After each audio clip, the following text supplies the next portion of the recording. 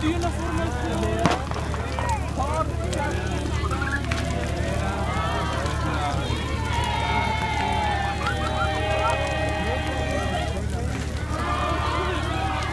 come stai?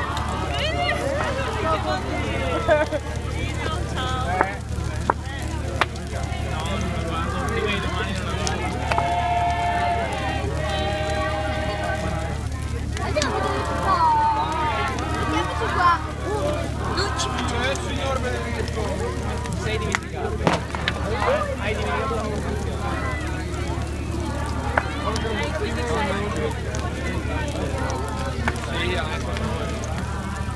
Sì, 7? No, io non la guardo fino a domani.